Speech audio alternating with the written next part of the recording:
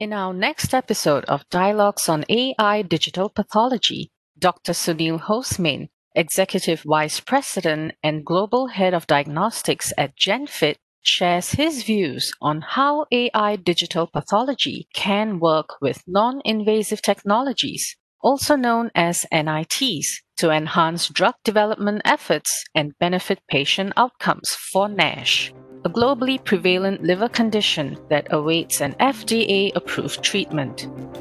I think using NITs in combination with AI could kind of maximize the identification of patients, and kind of NITs could be used to enrich populations who then go on to get a biopsy, and that biopsy can have the very best sort of overall performance if an AI system were to sit on top to ensure that the proper read is taking place, to kind of decision support the pathologist and provide kind of confirmation of the staging. So I think there's sort of like three categories, I believe,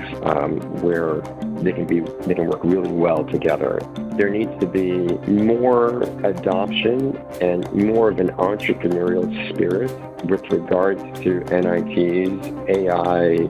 other innovative technologies within the context of clinical programs, particularly in early stage programs, so that as a field, and by the way, and coupled to that statement is then a willingness to present that data, share that data, publish that data, and really accelerate our complete understanding in the field.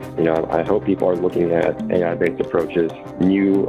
blood-based biomarker technologies, and other kind of biomarker algorithms that are coming out, and other imaging technologies, and really taking a hard look at not if they would integrate, but how would they integrate that in a meaningful way into their clinical program. So that would be the one kind of overarching call to action, I would say, to my colleagues in the industry. You've been listening to Dialogues on AI Digital Pathology.